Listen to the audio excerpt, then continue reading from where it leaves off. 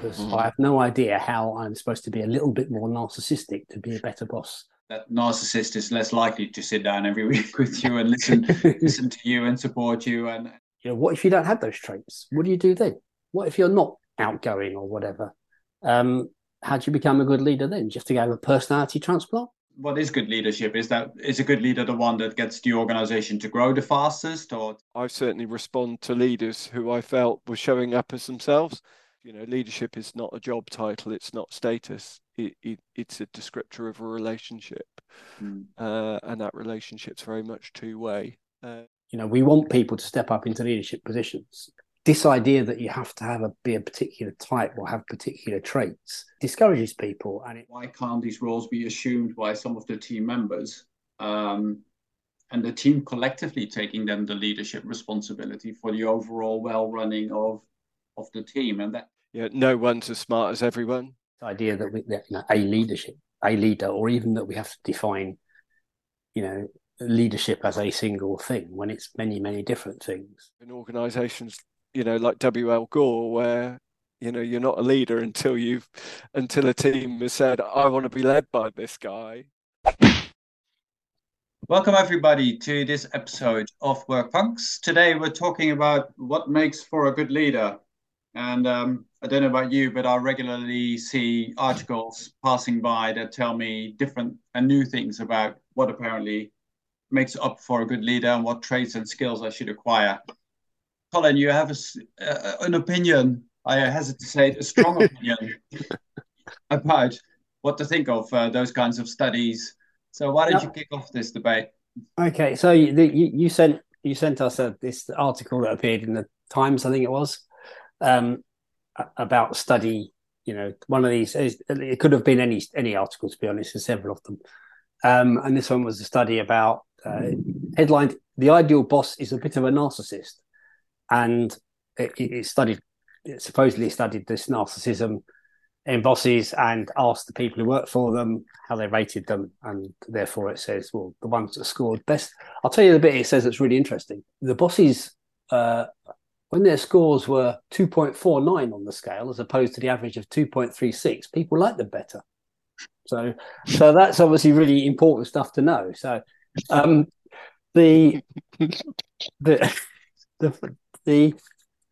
it's like, is this meaningful? Really? And a lot of these studies have similar problems. So if it's something I'm actually really interested in, I'll actually try and go and read the original study, because you have to ask yourself, like, okay, well, who was in the research sample? All too often it's Harvard undergraduates or whoever happens to be walking past the psych lab at the time, which is not a very useful sample. And then these things are extrapolated to apply worldwide, which is obviously ridiculous.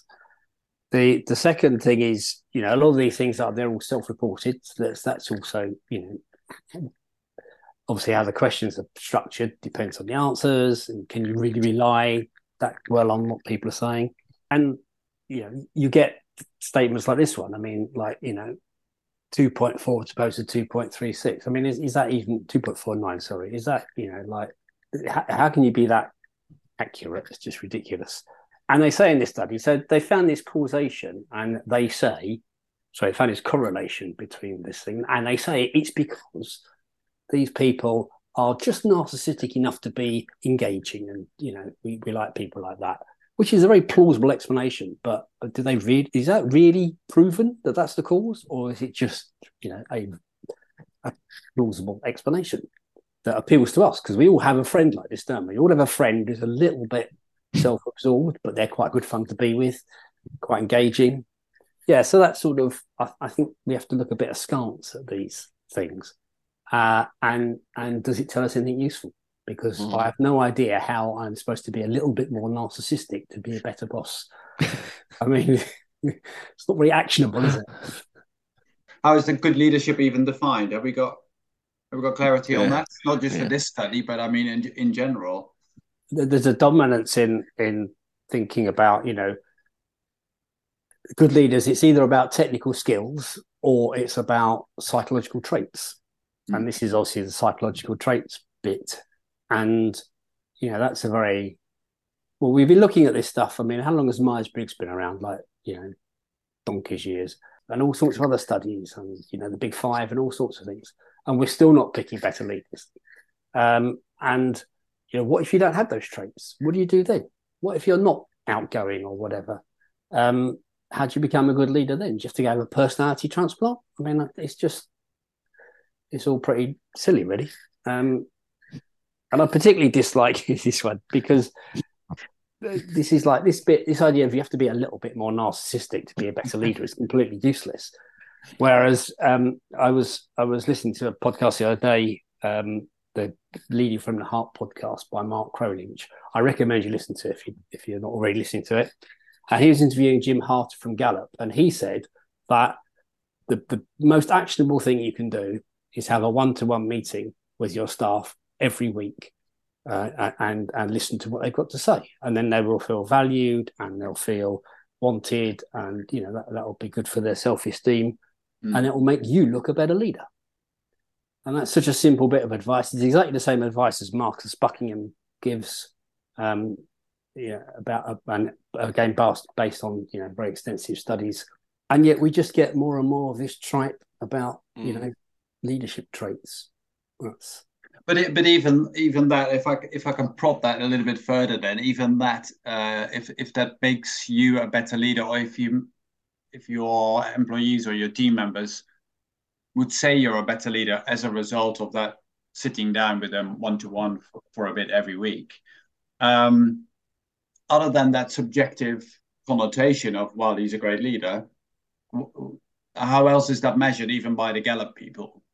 Because what is good leadership? Is a good leader the one that gets the organization to grow the fastest, or to make the most money, or to be the nicest person on the block because everybody says so? Or so I think you're right that is again the subjective element, because it's looking at employee engagement.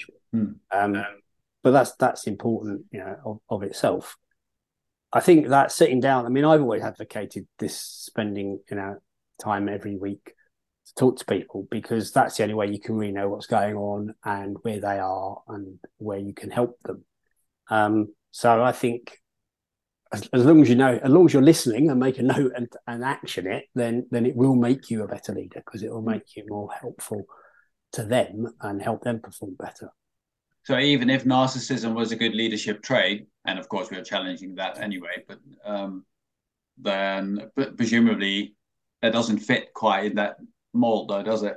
That narcissist is less likely to sit down every week with you and listen to you and support you and unblock the situations that are preventing you from doing the best job you can. No, they will sit down with you once a week, but they'll make the conversation all about themselves. Exactly. Exactly. So so we're dabbling in quite a subjective world of actually, why are we working in this field that we are trying to help people become? I'm undermining my own business model here. Let's stop talking. And over to Ben. Ben, you've been a bit quiet. Look, I think I've been a bit quiet because I've been enjoying the conversation. I do love watching Colin trying to constrain his anger of I'm not sure anger is the right word, but his frustration with these sort of soundbitey sort of articles and questionably valid research that sits behind them. I mean, something that comes into my head out of this conversation is we're really, really good at making actually quite straightforward things ridiculously complex, and if there's a measure of narcissism and we're measuring that down to two decimal places, is that really helpful to people? My view on what good leadership is a leader is able to enable their people to be their best and highest performing selves.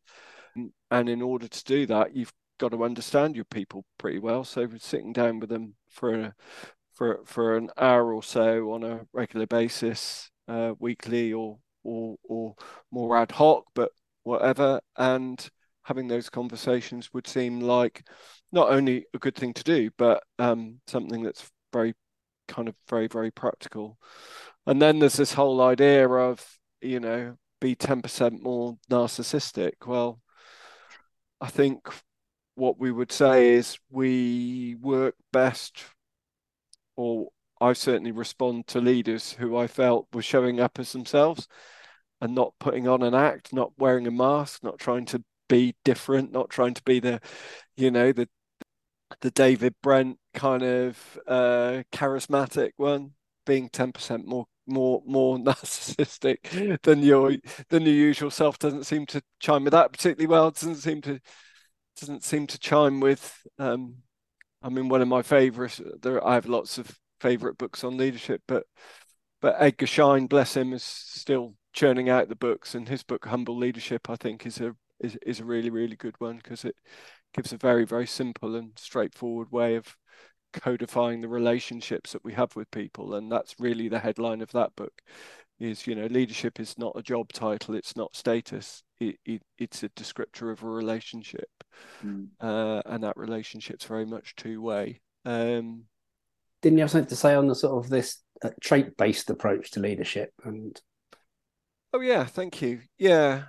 So I don't know the history or the research terribly well, but my understanding is that there was a character-based selection and deselection methodology that was adopted by the British Army just after World War II, and so they made their selections on the basis of what traits they thought were going to be useful in that context, and pretty soon realized that the cadre of leaderships was pretty suboptimal, actually, and they went away from it. I can't put my finger on it, but my recollection is around about the 1950s, certainly by the 1960s, and they've never gone back to it, which is interesting because, what we see a lot in business is very much around personality profiling and character and traits and all that sort of stuff. So, yeah, just interesting.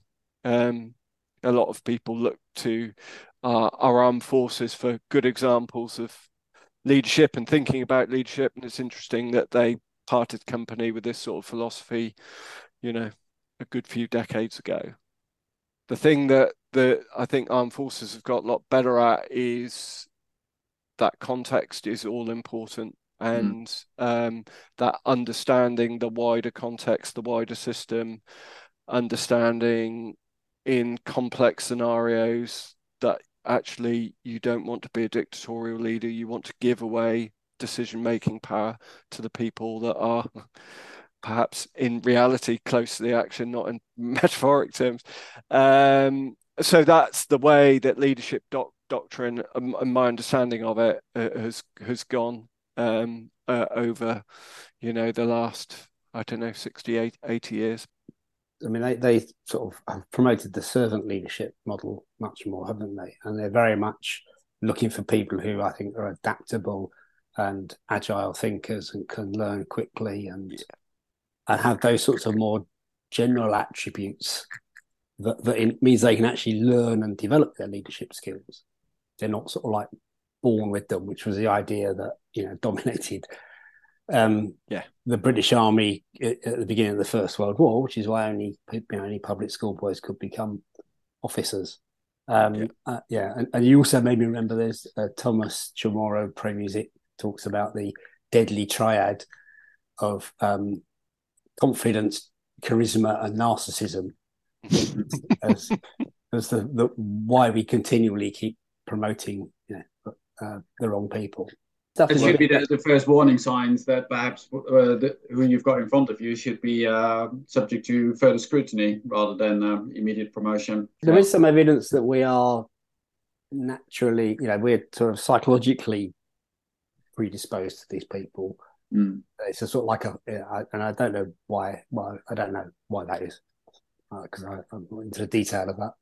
Mm.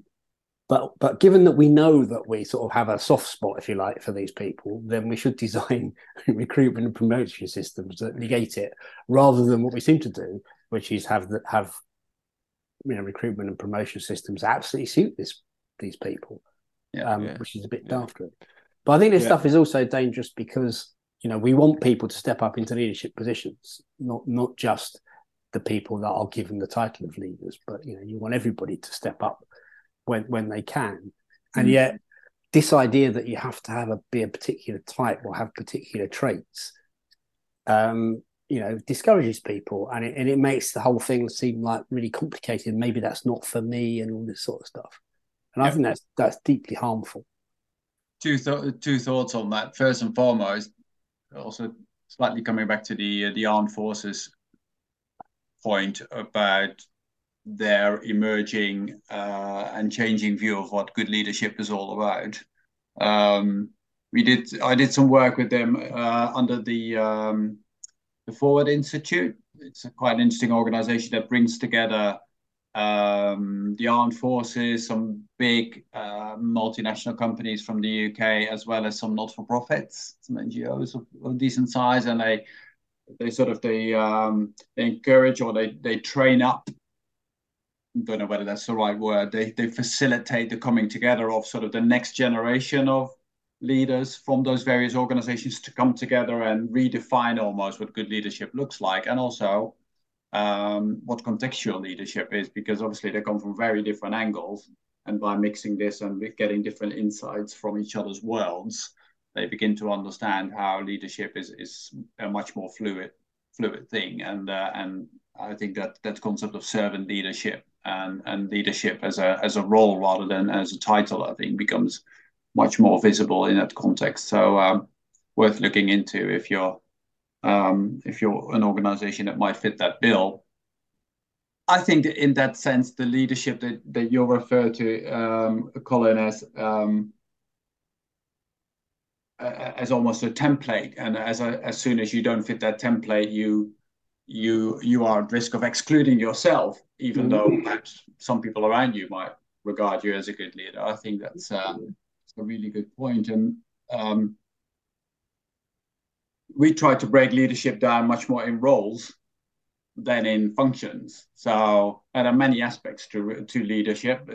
Some are about strategic, developing great vision. Some are about really connecting with the individuals that make up the teams. Some are about being very good at number crunching or deriving what's going on underneath the numbers. Some are about all sorts of other things, making things happen, really good at change, whatever their role is. And actually, why do all these roles have to be combined into one single person? Why can't these roles be assumed by some of the team members? And the team collectively taking then the leadership responsibility for the overall well-running of the team. And that gives many more people the chance to not only show what skills and talents they have, but also to develop those. Because the fact that perhaps you feel that you're perhaps strategically not so strong and wouldn't want to put yourself forward, actually maybe your insight in the data is fabulous and your team can hugely benefit of that. And by doing that, you will gain confidence at some point to move into the more strategic part of that role as well. So it's I think encouraging your team members or your organization to reframe what leadership is all about, I think, in that sense, makes it a much more inclusive organization as well. Yeah, absolutely.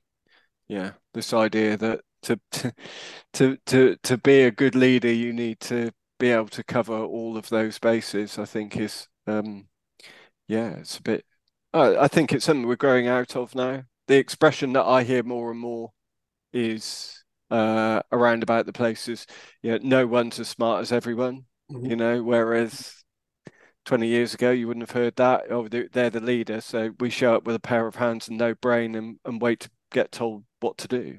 And thankfully that is changing, and maybe part of what we like about the leaders that we enjoy working with is that they are exceptionally good at enabling everybody in the team to come forward with their strengths, and you know, the team as a whole to flourish much more as a result.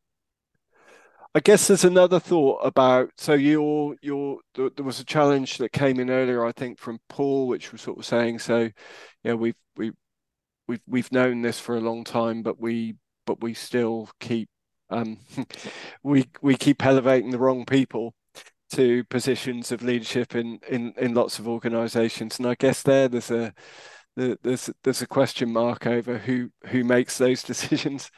And I guess it's the narcissists.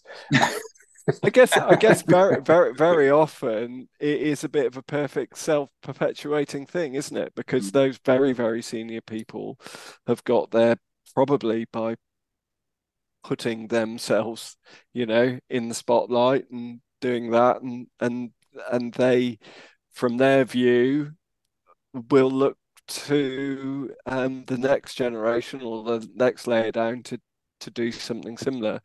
And it's interesting to observe in organizations, you know, like WL Gore, where, you know, you're not a leader until a team has said, I want to be led by this guy.